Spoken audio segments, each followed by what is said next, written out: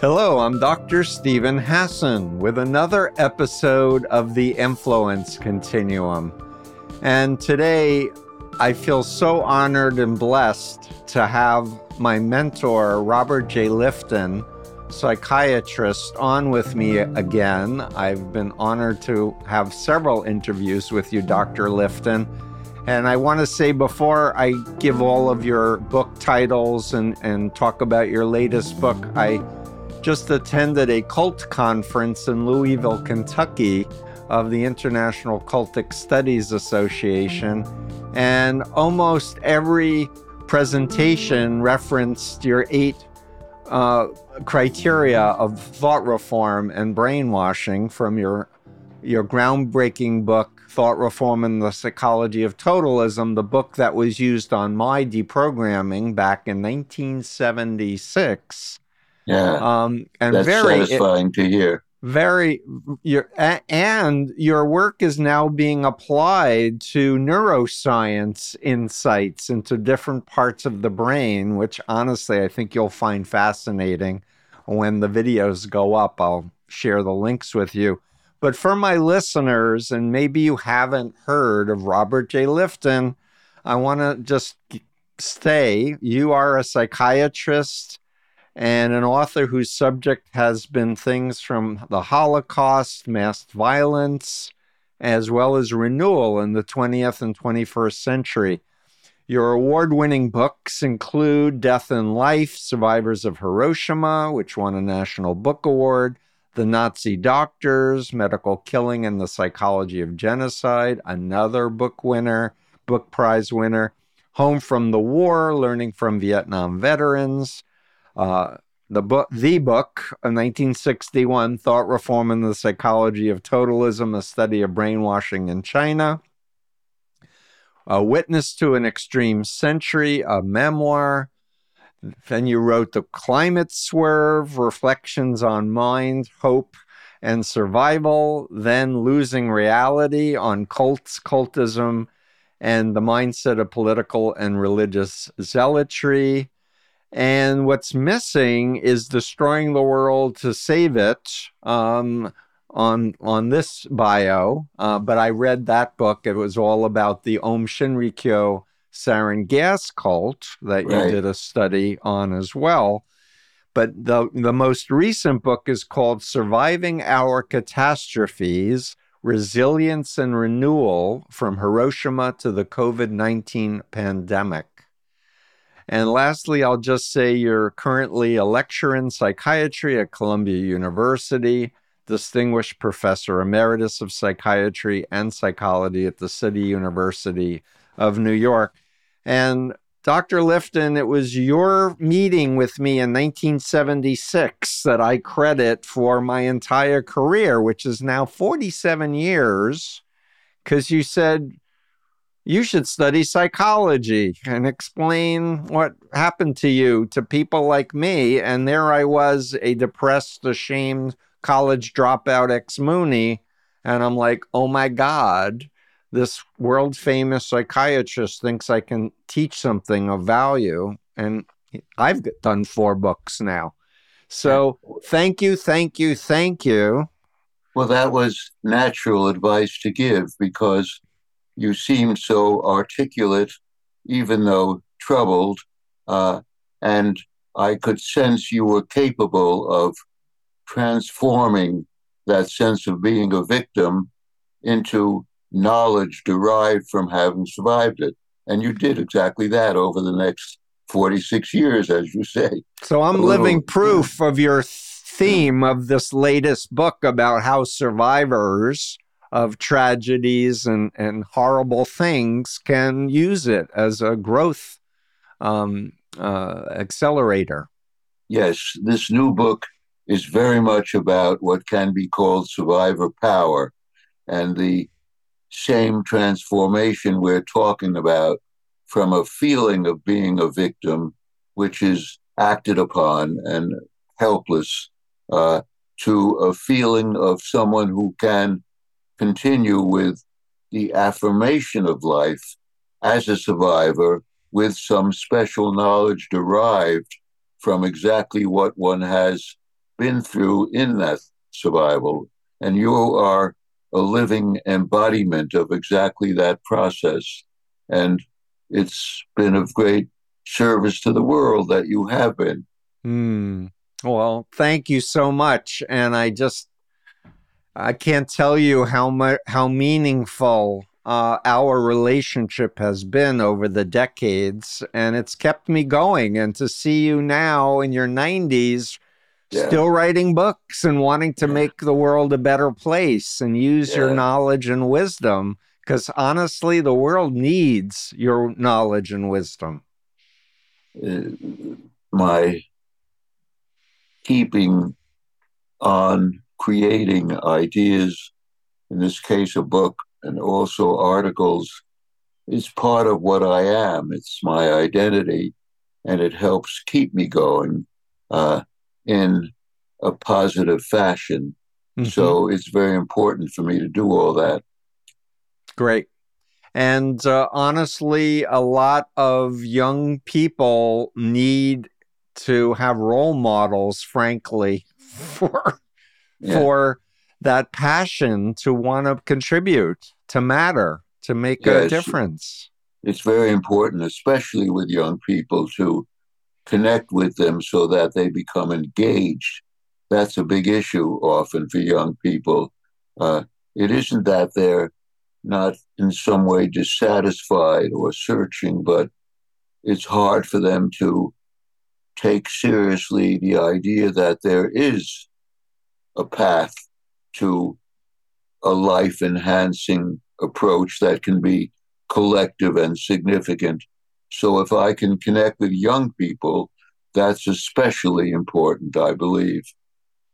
And we're going to share this video and do a blog and put out little snippets on social media and get people to realize that these themes that you have contributed to humanity. And when I'll go back in my mind, back to 76, when I was understanding not just Chinese communist brainwashing, but also how important it is to think psychohistorically and how the invention of the nuclear bomb changed human psychology, where we could now imagine the total destruction of That's right. everything. That's right. So uh, to say that one must think psychohistorically means that one must think of the psychology of people in relationship to their history. And the Right. atomic bomb was a terrible moment in that history, uh, in which our relationship to the future became really questioned and questioned as a species. And that's now being literally expressed in a new film about Oppenheimer. And I've written a piece called Oppenheimer's Tragedy and Ours, in which I see his tragedy in his very success. Mm. Of course, he was brutally treated and subjected to a McCarthyite inquisition, that's true, and humiliated. But his real uh, tragedy lay in the fact that he succeeded in making the weapon. That's ironic, but quite true in his case. And because he succeeded, the world is endangered. And he partly grasped that and struggled with it for the rest of his life. Yeah, and I can't help but comment that we're living in a moment right now in 2023 where AI is it parallels with artificial intelligence and the invention of this powerful technology and grappling with what do we do because it can really be another um, Yes, terrible tool. AI is very much with us and adds to the threat in the sense of increasingly automatizing decisions and actions, Mm. uh, and that's there's an effort to control that, but it's hard to control it with AI, and there are lots of people struggling with it. But I don't think there's anyone who doesn't feel that it's an added dimension of threat or adds to the threat Hmm. by the very advancement of AI. Right. And Dr. Jeff Hinton is, I believe, credited in a Oppenheimer-esque way to the development of AI, and he is like, "Oh my God, this is really dangerous." Yeah, And yeah, and rightly so. He yeah, should be. yeah. So let's go back because I know your latest book, you were reminding us all that COVID really was traumatizing and really disorienting us. And there are real questions whether or not we've actually recovered from Yes, the pandemic. COVID became a catastrophe for us. Uh, Yes. and yes, there's a question of how much we recovered from that catastrophe, remembering that it was accompanied by climate catastrophe.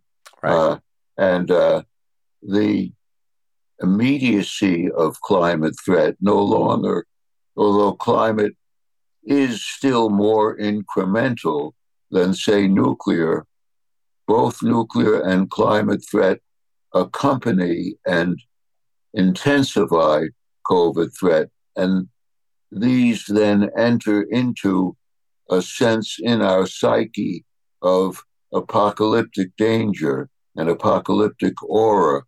And we need the power of survivor wisdom and survivor influence, the impact on society of potential renewal brought about by those who have been the very people who experienced the greatest victimization. That's asking a lot of survivors, but on the other hand, we've seen it happen in relation to Hiroshima survivors who have been so prominent in recent UN commitment to rendering the very creating of nuclear weapons as illegal and under international law unacceptable. That's a new development in which Hiroshima survivors have played a very direct and personal and prominent role. That itself is interesting. And then for subsequent generations, each has its own needs and each can embrace some aspect of that earlier survivor knowledge and Mm-hmm. recast it in relationship to their own historical moment. That's happening. That's often a not entirely clear, but a very definitely possible method, the Mm-hmm. recasting of survivor wisdom by new generations for their own needs and attempts. Yeah, and are you familiar with the effort that I am involved with called the I Got Out movement?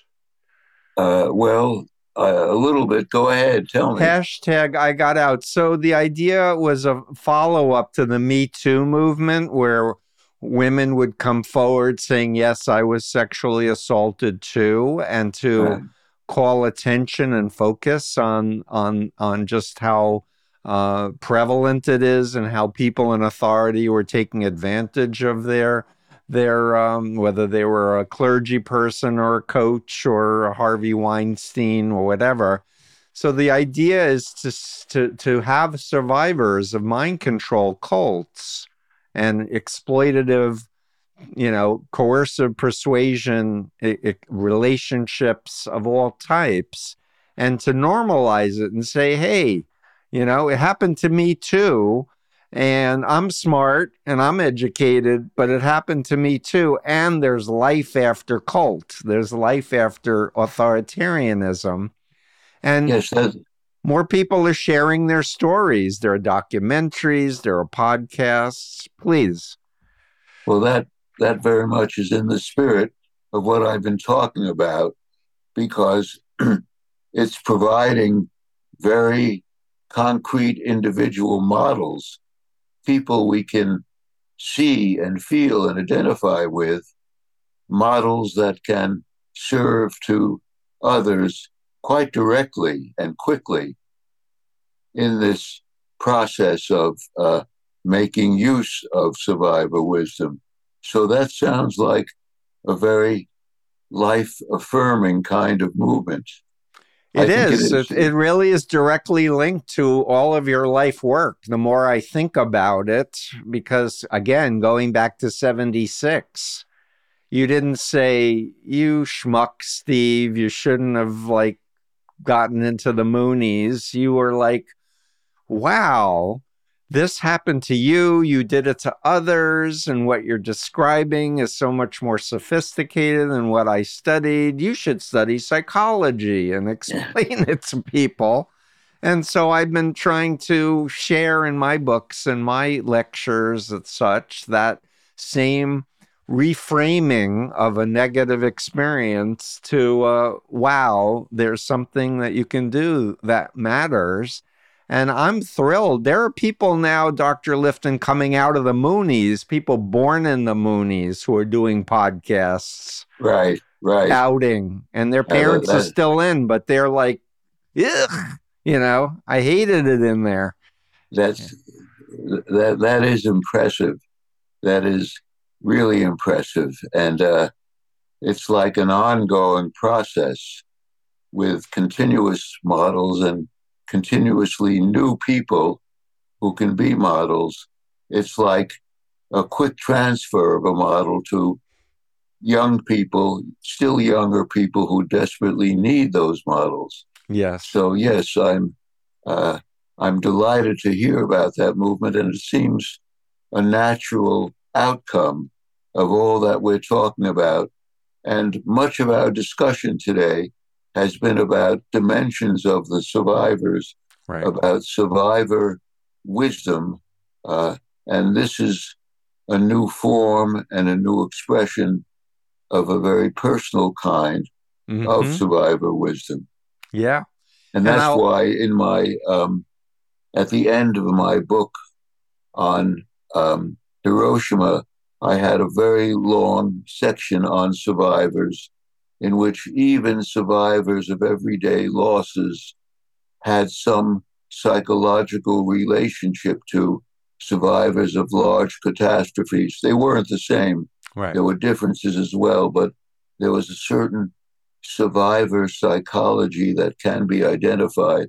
And I think we have to constantly return to survivor psychology to keep our minds on the uh, ever expanding potential of survivor psychology. And Yeah. And that's a dimension of my work. yeah, and I would add that we meaning now I'm going to talk about people who've left authoritarianism in its variety of forms. We've experienced losing our freedom. We've experienced losing our personal identity to have that group identity, and coming to freedom, it's we value it in a way that people who haven't been tested, who haven't experienced that, just don't understand. Yes. And as you say, losing one's identity or having it obscured and broken down is a very powerful experience. If one can get through that and even make use of it, that's doubly affirming to others, because it's like the death and rebirth experience of almost all cultural tradition. Almost all cultural tradition has some sort of model of death and rebirth. with the rebirth at times enhanced by the very experience of breaking down, or as Erickson put it, hitting rock bottom before recovering and reconstituting the self. In the Mm. process of reconstituting the self, there can be a lot of power, and again, that model for others. Yeah, and I'm thinking about your book, The Protean Man, and I would say Protean Woman, and share a little bit about your thinking about that. Well, yes, so my idea about the protean self is a self that we all have the potential for, which is many sided and often has odd combinations and can undergo change and transformation. Uh, it doesn't mean that it's without risk, but it means that there is a way of avoiding dead ends. Uh, that protean self is likely to be most active at times of great historical change or at times of some kind of catastrophic assault or breakdown. And the existence of that protean capacity is very valuable to us. Mm. And the other thing I would say is I try to carry that a little bit further and talk about what I called grounded proteanism.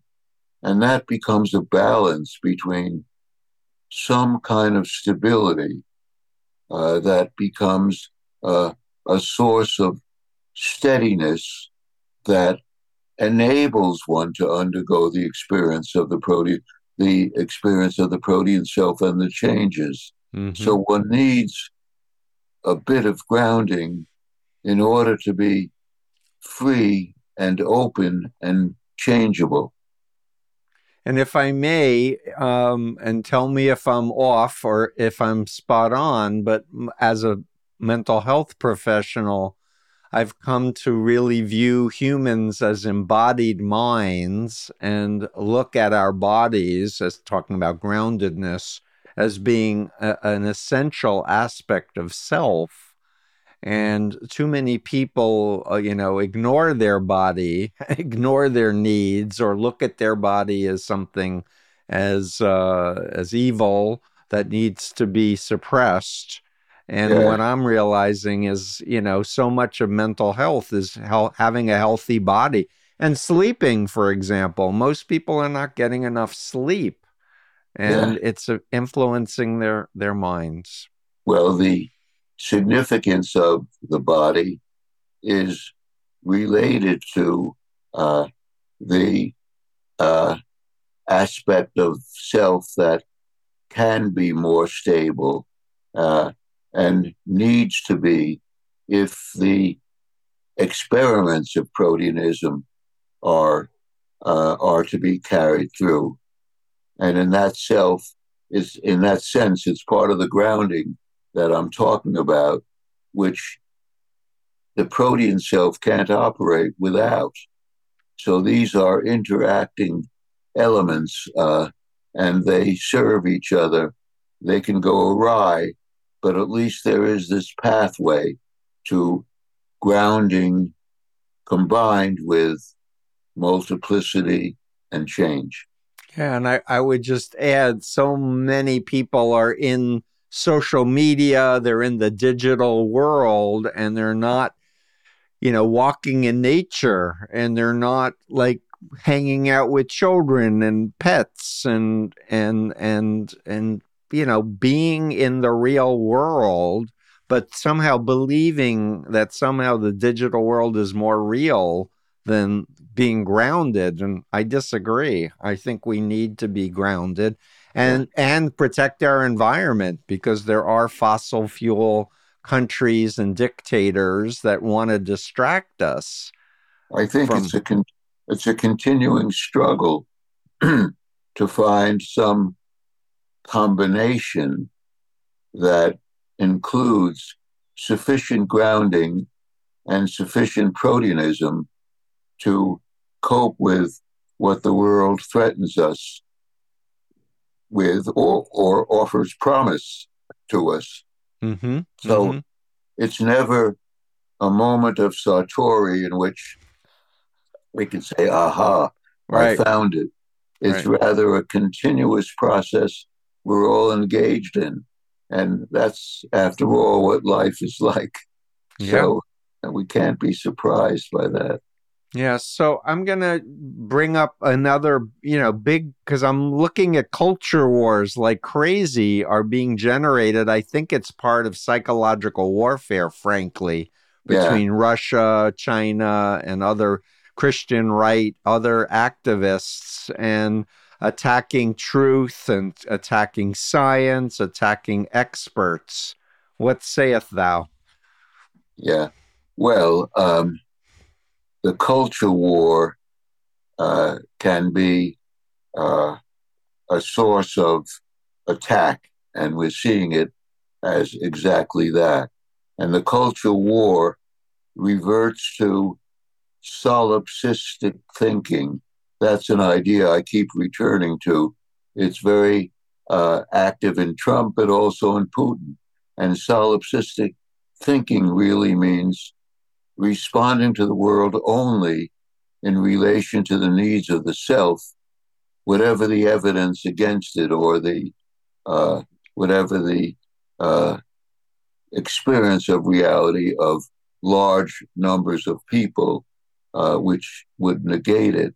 So solipsistic thinking continues, and solipsistic thinking is inseparable from the big lie about the Mm, election, and therefore the reversal of the election system, and a reversal that absolutely potentially can destroy democracy, becomes another catastrophe in terms of the attack on democracy.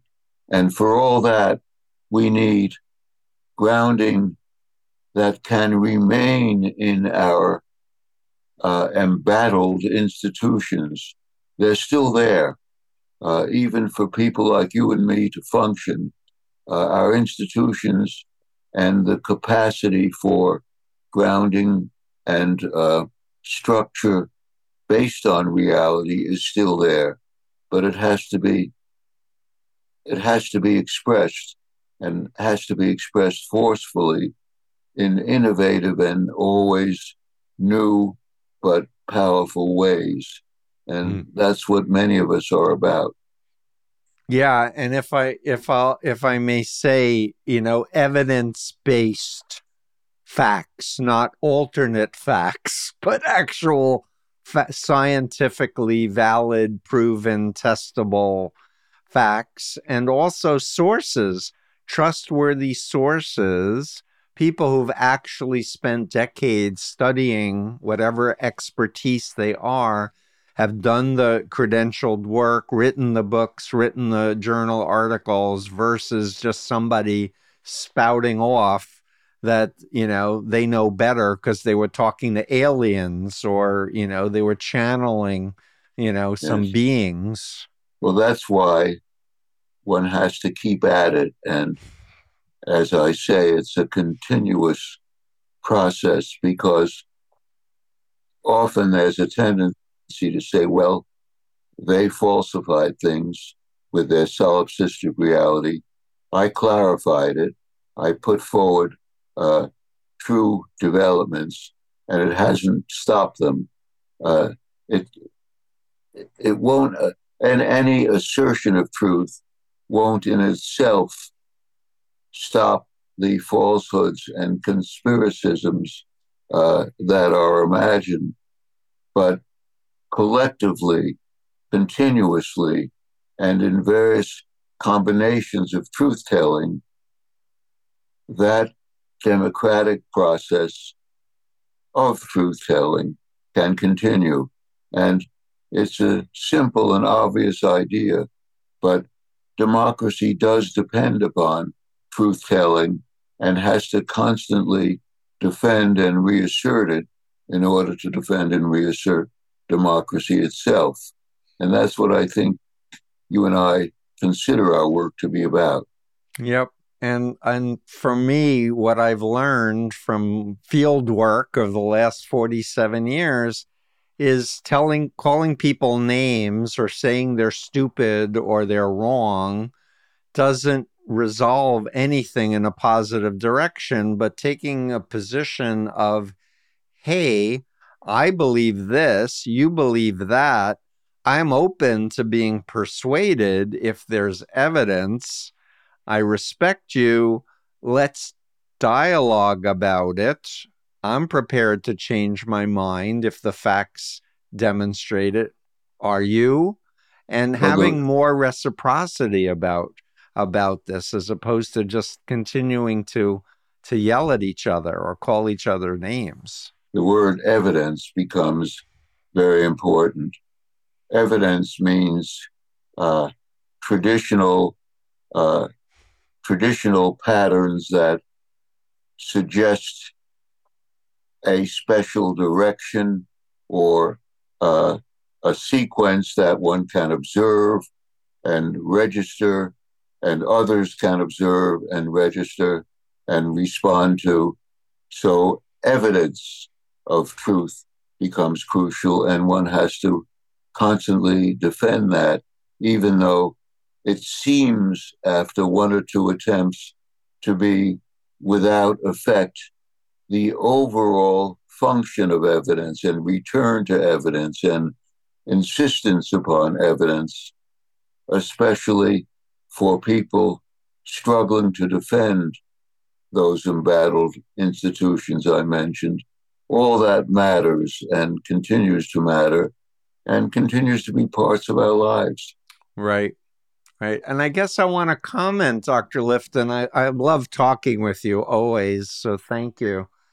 You know, a lot of people don't recognize how important humans depend on our emotions, and they can be evidence based in terms of intellectual facts, but without realizing, strong emotions like fear or disgust or hatred can short circuit our ability to think about evidence.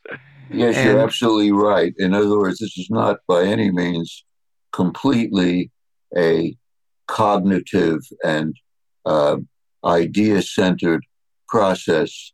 It has to do with feeling and it has to do with emotions very strongly. And that's why we have to recognize our own struggle with emotions as we try to confront solipsistic reality and the sense we have at times approaching despair because that solipsistic reality seems to go so far in its influence in our society. So our own emotions become very much part of the process, and we do better making use of them if we recognize our own susceptibility to emotional pain and our mm-hmm. own capacity to uh, re express emotions that are consistent uh, with truth and truth telling. Yeah, like love, like Yeah, loving your family, loving your friends, loving your children, loving your pets, and I say love is stronger than mind control. And so, if you have a family member or friend who's been radicalized, tell them you miss them. To remind them all the good times you had together. Agree not to talk about politics and just enjoy each other, and that will build a foundation for reconsidering and again creating an exit ramp if yeah, people do realize, like I did, that Moon wasn't the Messiah. You know, World War III wasn't going to happen in 1977. Democracy isn't satanic. I was like, how did I believe these crazy things? But it was really my family's love yeah. that helped pull me back to reality. That's right. it's a simple word, love, that may be easy to throw out, but it's profound for each of us. And it means having an aspect, a powerful aspect of the self that is life affirming with love, love that's direct and immediate for particular people, and that's separate from the culture wars. That's an absolutely indispensable ingredient for all of us, I would say. Yeah, and as you were describing solipsistic, ideology, I couldn't help but think about narcissism, malignant narcissists who don't have empathy. And if they don't have empathy, there's no capacity to love. It's all about them. Well, it's back and forth in which the love contributes to empathy and sympathy, and the empathy and sympathy open oneself to love.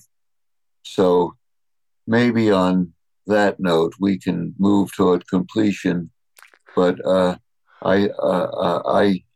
like what we've been talking about because it gives structure and understanding to combating the forces of destruction. And one has to not dismiss them, but take them in and then combat them with life affirming directions, including, very importantly, love. Yes, and I just want to express my love for you as a mentor, for who you are, for all of your contributions. And again, I want to say your work continues to be taught around the world in different languages, at least in terms of the Chinese Communist brainwashing study and your 8 criteria for and your application to Aum Shinrikyo and to Trumpism. And I really want you to know that you've mattered. You've really contributed. Thank you so much. You're saying that has deep satisfaction for me. So it reverberates back and forth. And I'm very much part of it in my own sense of well-being and contribution to a pattern that will become part of or is part of the larger human consciousness and will continue to be that. That does a lot for me as well, Steve. So thank you. Fantastic. So your new book coming out is Surviving Our Catastrophes, Resilience and Renewal from Hiroshima to the COVID-19 Pandemic. When is it scheduled to be released? Scheduled for publication for June 5th. I'm sorry, September 5th. September. So we've got a little while that people can pre-order it probably. Well, I'm gonna get the publisher to send it to you. They should have before, but maybe they made It's all good. I have to remind you, we're going to wrap up now, but I have to remind you, the first time I called you, you were at Yale. And I said, Betty Jean answered the phone. She says, why do you want to talk to him? Oh, his book saved my life. You said, my book? Which one? And I said, Thought Reform and the Psychology of Totalism. And you said, that old book? Why? That old little book, okay.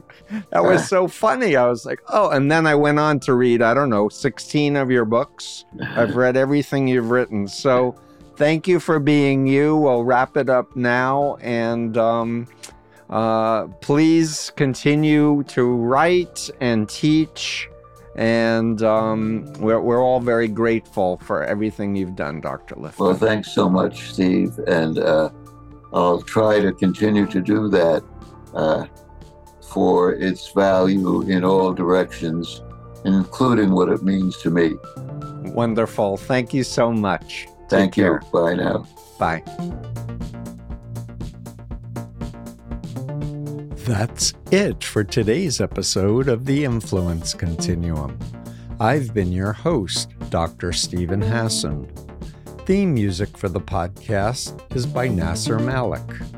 To keep up to date with me and happenings that I think are important, please visit my website at freedomofmind.com. There you'll find in-depth articles about cults, mind control, and other relevant topics. You can also find me on Twitter and Instagram at cultexpert. If you want to develop a comprehensive understanding of these topics, I highly recommend my books, Combating Cult Mind Control, Freedom of Mind, and The Cult of Trump, in that order. These books are a culmination of 45-plus years of experience and will really help you grasp the complex web of undue influence. I have also launched a new 9-hour online course for anyone interested in a deep dive into issues related to recovering from undue influence in all forms. While this course is designed for clinicians, everyone can benefit. If you're a former member, I congratulate you for your bravery and invite you to use the hashtag #IGotOut and join our online community at igotout.org. Remember, love is stronger than mind control. And thanks for listening.